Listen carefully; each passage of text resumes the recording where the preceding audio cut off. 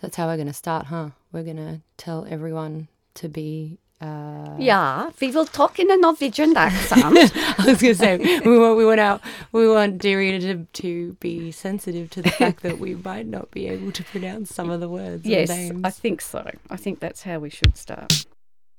Hello, you're listening to Dear Reader, a book talk show featuring chatty librarians bringing you reading recommendations and a whole lot of book loving. I'm Louise Cadell. And I'm Bernadine Nolan. And we're coming to you live from Melbourne Library.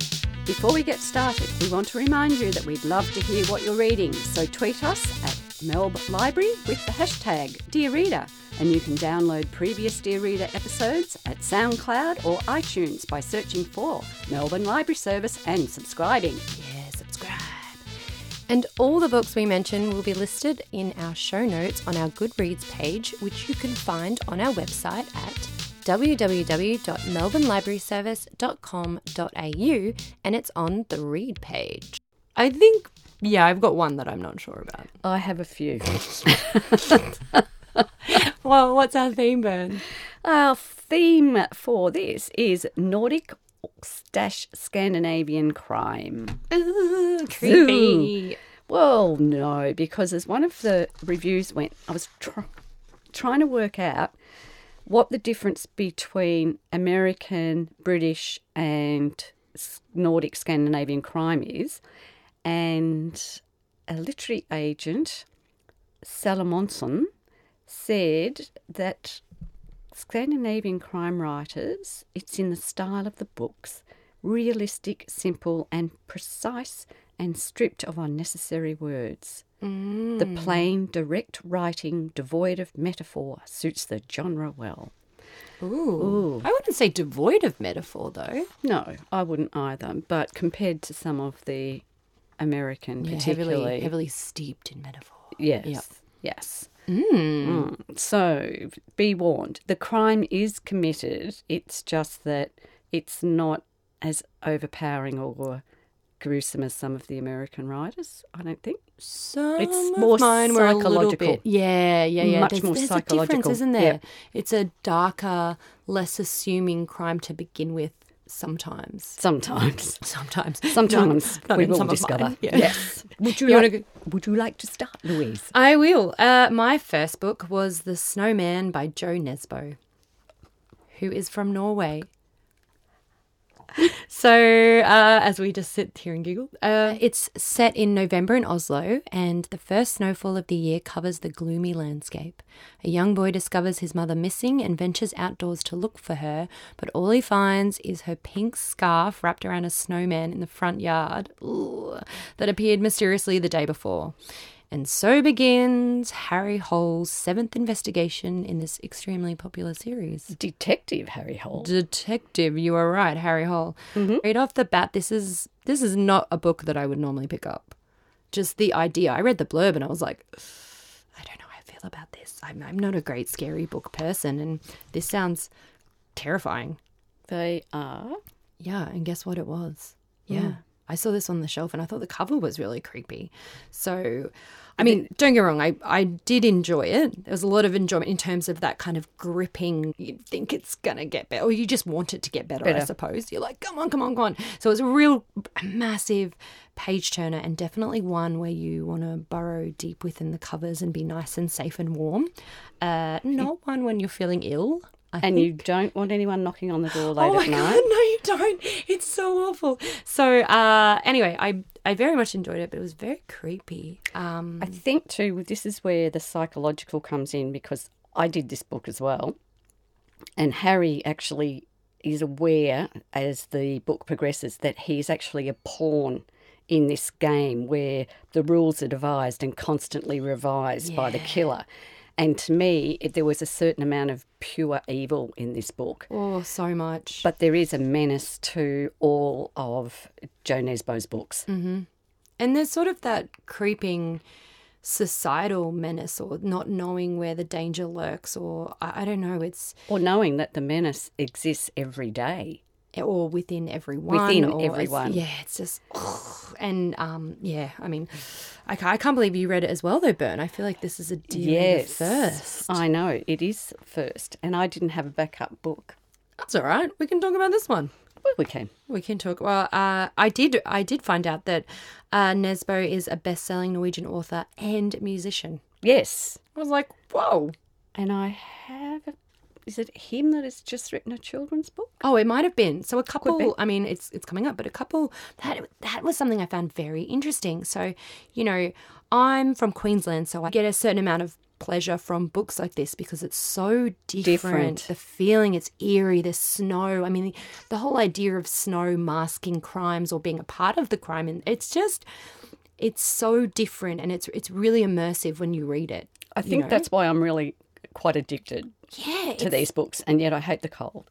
And have you read any of his other books? Yeah. Because I haven't. So I didn't feel like the fact that I hadn't read any of his books before, I didn't think that spoiled it. But I was wondering how much you would get out of it if you'd read other books. They're like any other series. You have to give yourself a bit of time between them anyhow, because otherwise you get Harry Holdout. Yeah. For want. I'm Harry Holdout. Harry Holdout. What I like about the Jo Nesbøs particularly is that they also discuss relevant Norwegian social problems. Yeah, that is another theme. You're right. There's that gritty realism to them because they are talking about everyday problems. Yep. But it becomes part of the underlying subculture of these books. Yeah, you're exactly right. And I think that's a way in which, I mean, perhaps it's because I'm more familiar with sort of subcultures in America and UK. So maybe that's why I found this a bit more interesting, because I don't know a lot of the social problems or the issues in sort of Scandinavian countries. So that sort of stuff was really fascinating. I think that makes them very much more readable in I think ways. so too. Yeah. Yeah. And there's so many layers, and then there's so many, it makes you feel, made me feel that the world is bigger. Yeah. You know, and it's, I would have thought I would have kind of really associated with a lot of different things, and a lot of things I didn't. So I thought, this is, I mean, I could as a human, but I'm like, this is so different from my lifestyle or what I know. It was wonderful. Yes, I love them. And I tried to steer away from really well-known Nordic Scandinavian writers. Apart from The Snowman by Apart from The Snowman, because, well, at that stage I was actually going to do, she turns her page, I was actually going to do Karen Fossum or Gunnar Staalson or Camelia Lackberg, but I didn't. But, in fact, I did a Swedish series. These are by Helene Tursten, and apologies for any bad pronunciation. The one I read was translated by Lara Wildberg, and I think sometimes the translation has a great effect on these books. Yep. So 100%. It would have to. Because you never know. You presume that there's a good translation, but you never really know. So this one was called Night Rounds.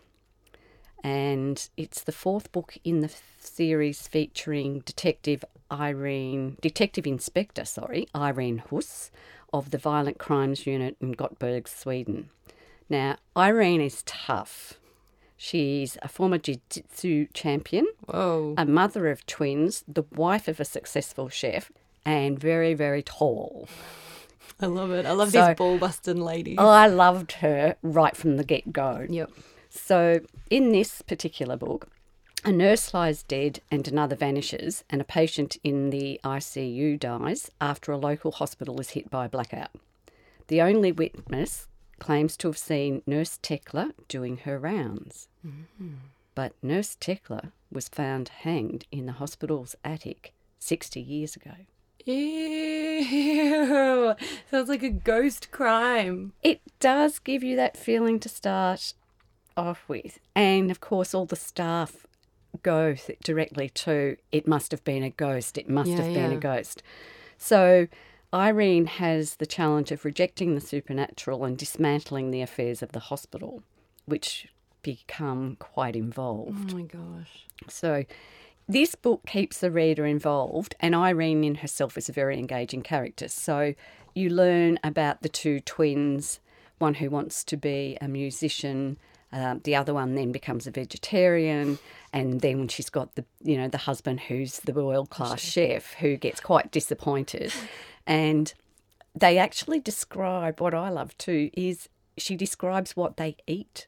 So it gave me another view of what you might eat if you were sitting down with a Swedish family. Yeah, right. Meatballs? No, not like a piece of toast in the toaster. Oh, no. Oh, you'd expect that, wouldn't you, though? A bit of food porn in it, and if there's a character that's a chef, you'd expect 3-course meals. Whoa. So you don't eat this going home on the train at night before you had your dinner, because it does make you salivate rather. Burn drooling on our way home. Yeah. But it was particularly good, and of course Irene does succeed in getting the killer in the end. Does. Yeah, she does. But in the these you don't need to read in order. No. Because I haven't been. I fell into one of them. I think I got into number 6 before I read number 4. And in the future series, some of them are actually based in London because one of her killers or suspected killers flees to London. So she can speak English, and she's sent because her boss is his English is not so good. So then they get this relationship with the English police. So that comes back in the later couple of books. So that's quite cool. It's a bit of cross nation pollination. Yeah, it's quite good.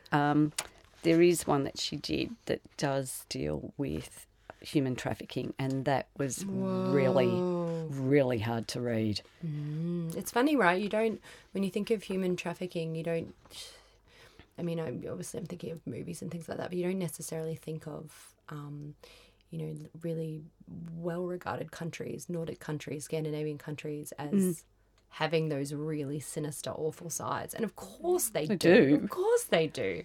But you hold them up as the pillar of this is what humanity should be doing. And there's a real underbelly that's... Yeah. So with Helene Thurston, you never know where you're actually going to go with her books, and you never know exactly what crime has been committed. And there's always, it's like peeling the onion, there's always the apparent crime, and then you've got to peel into undo the layers, and that's what we like. I love it. Yeah, that's exactly what I like. And speaking of sassy female characters, or really kick-ass characters. I don't think I'm allowed to say kick-ass. I better wait. Kick-ass. Delete that. My next book is a book that we both spoke about. I told you. I said I shotgunned this book because it's actually one of my favourite books. And when Byrne came up with the theme, I was bit panicked. I was like, oh, what am I going to read? And then I thought, I'll read this one. And it's such a great book. It's called Smiller's Sense of Snow, or Miss Smiller's Feeling for Snow. It's got a couple of titles that kind of run around. It's from Denmark, and it's by a writer called Peter Hoeg. I think so. Anyway, so the story begins in Copenhagen, where a child has fallen to his death from a snowy rooftop of an old warehouse. So the police are refusing to consider it anything but an accident. I mean, a child playing just falls off, there's no big deal. Anyway, this lady called Smiller was his neighbour, and she smells something fishy. So she knows this little boy called Isaiah, and she is the one who stands up and says, no way.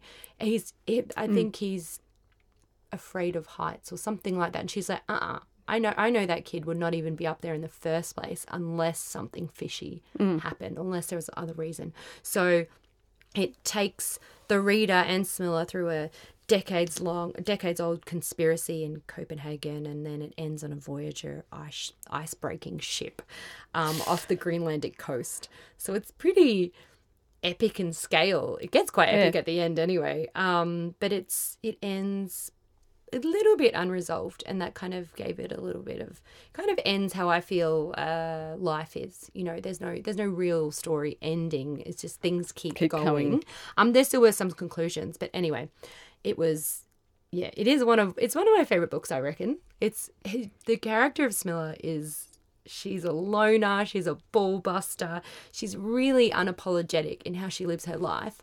But how you were talking before about how Nesbo kind of weaves a lot of social factors into his writing. So does Hoag, or Peter Hoag. He weaves a lot of it into Smilla, who's half Danish and she's half Inuit, and she really doesn't feel like she belongs. And it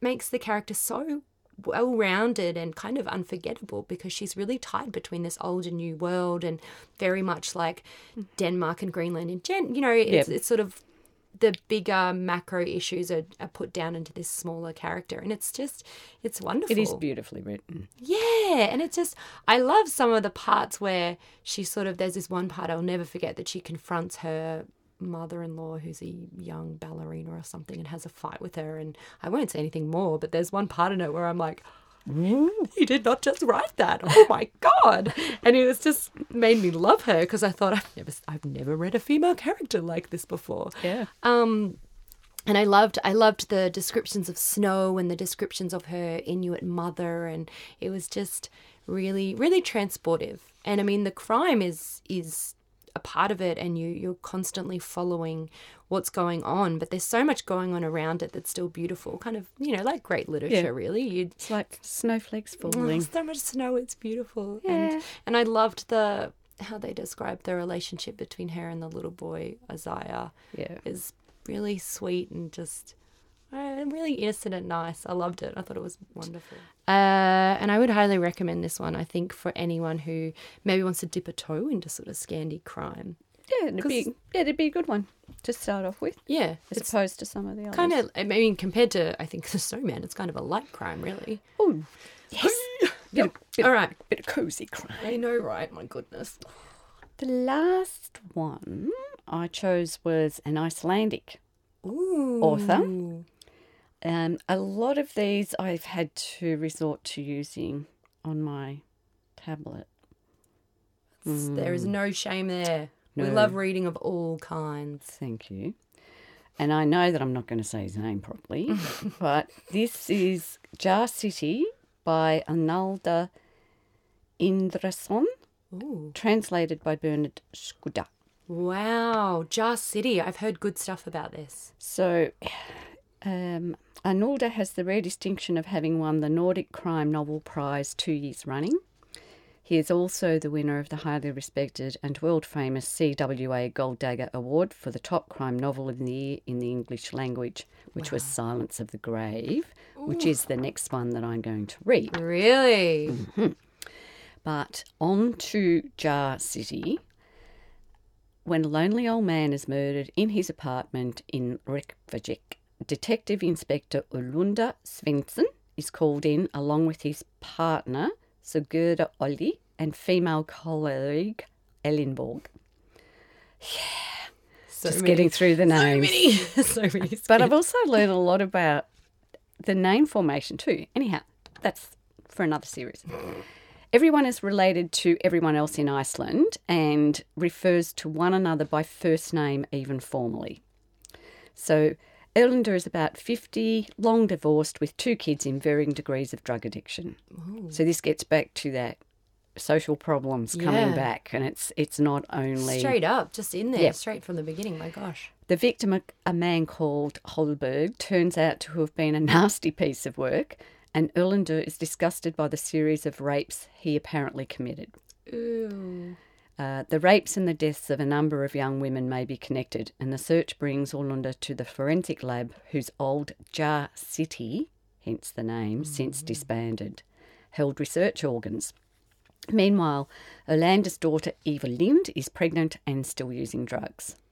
She fits in and out of his life angrily, but maybe crying out for help. So he's stuck in this trying to be good dad, good cop, and trying to do the best for her, and they've had such a fractured relationship that it's going to take a lot of work. But once again, we're looking at issues and problems in societies and families that don't exist. They exist everywhere, I should say. So the physicality of the setting and the fact that crimes are relatively rare in Iceland gives this thing a really interesting cast. The writing, the plot and the resolution are done nicely. but remain fully within that Scandinavian crime.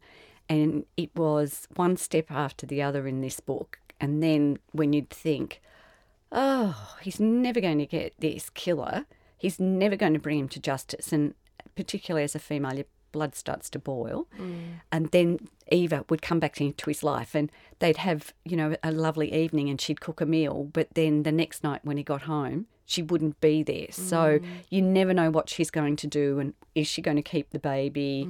He eventually finds her in a squat with a bride who has run away from her own wedding.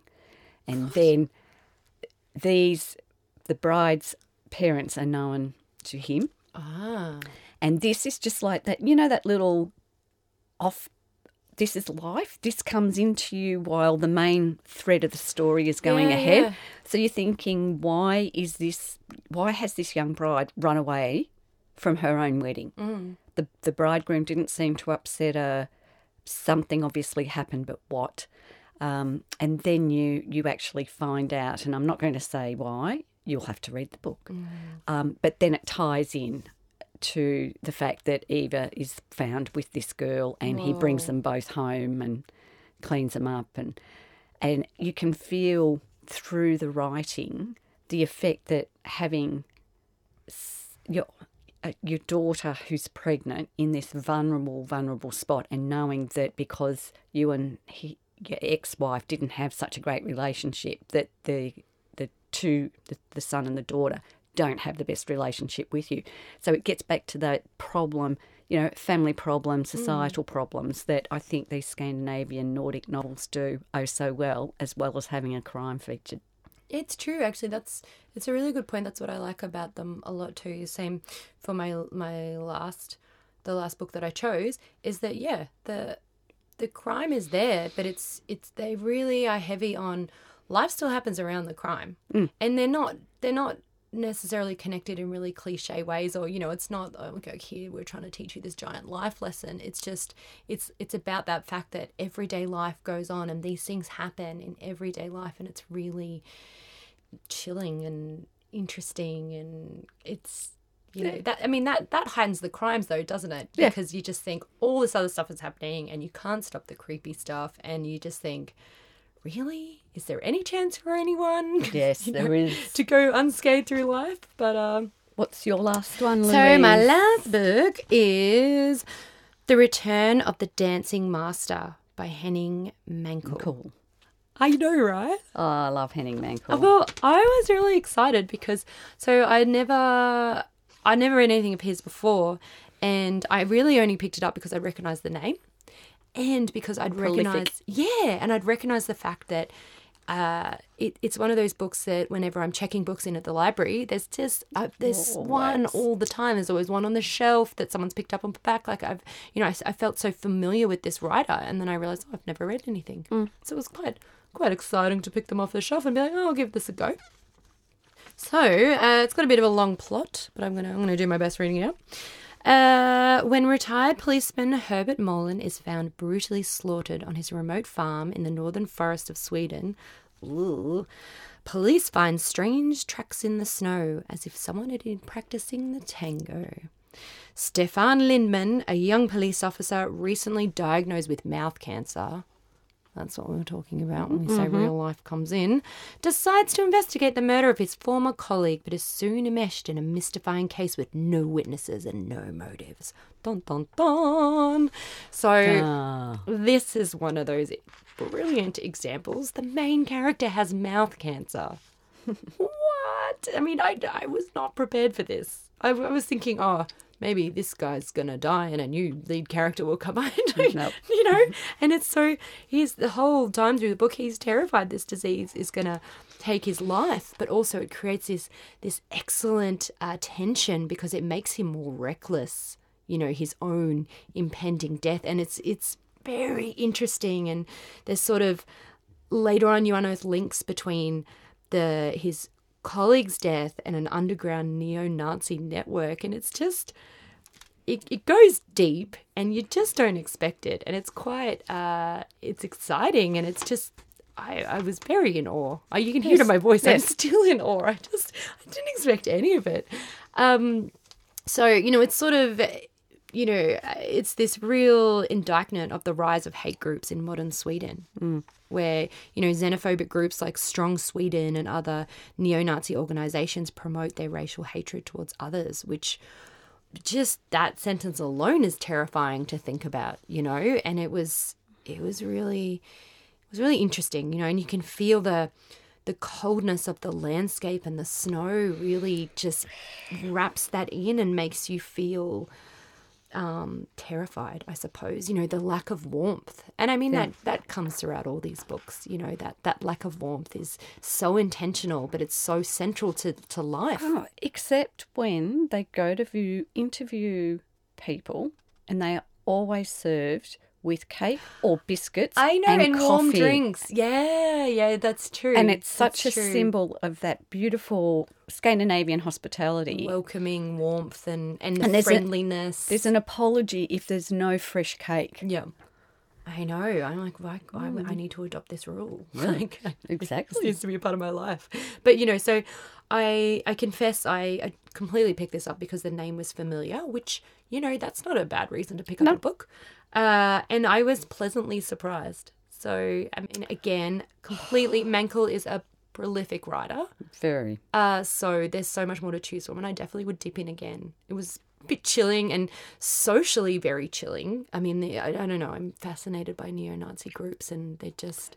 A lot of the Scandinavian authors, either the neo-Nazis or bikie groups. Yeah, bikie groups as well. Bikie groups is big. I didn't think they were that big.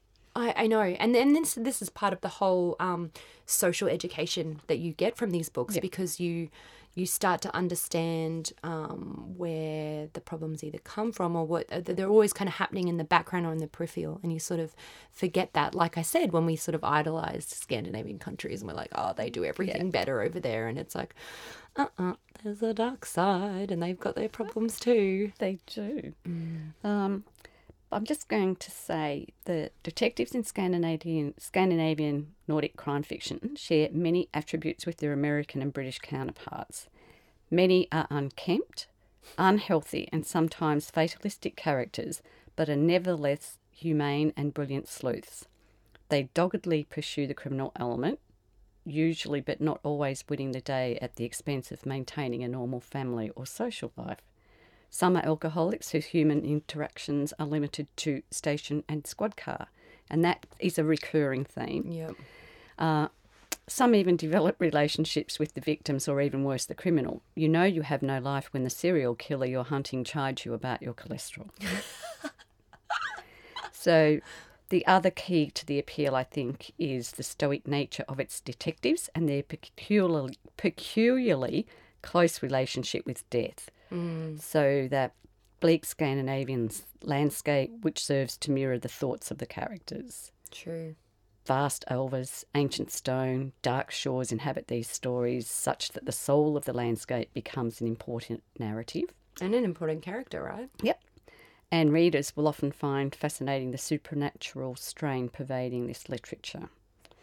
So the other part, and I alluded to it before, was another important element of the genre is its traditional willingness to incorporate larger social issues into the narrative of police work. Immigration, xenophobia, misogyny, racism, and larger issues of intolerance and social inequality are recurring themes that often form the core of the mystery at hand. Oh, do you want me to go through some of the authors? Yeah, why not? Let's hear them. These are, I've selected 3 or so from each group. Danish crime writers Erik Amdrup, Leif Davidson, Peter Hoag. Finnish crime writers Lena Leitolainen, Matti Ronka, Jaakko Spilila. Icelandic crime writers Ragnar Jonasson, Arni Potransson, Ursa Sigurdur. She's fantastic. She's done great lots. Norwegian crime writers Thomas Enger, Karen Fossum, Gunnar Stalson. Swedish crime writers Kajal Eriksson, Mons Klintott, and Camilla Lackbird, who's done a whole series. Wow. And hers feature a policeman and his wife, who is an artist, but she has a very good brain, so they work together. Ooh, I like that idea. But then she has a sister who has a whole issue trying to maintain her marriage with her overzealous, over-dominating husband. Ooh. So, I love the, you know, the framing of family life and the different relationships with people in all of these books. I really, so interesting. So I think if you're not a hardened crime reader, you've still got one foot very much in a situation where you're still comfortable. True, that's very true. It's different if we did straight horror crime, or real crime. Real crime. Ooh, that one would be scary. Yep. So there we are, dear reader. Wow. Oh, sorry. It's winter and we've made you Scald. chillier. We've made you cold. Cold. Anyway, that's it, isn't it? Yeah. And we're off to have some mulled wine. Skål. Ooh. We would also love for you to tell us what you're reading or ask us for a recommendation. Tweet us at Melb Library with the hashtag Dear Reader or join the conversation on Goodreads. And don't forget you can subscribe and download Dear Reader episodes at iTunes by searching for Melbourne Library Service.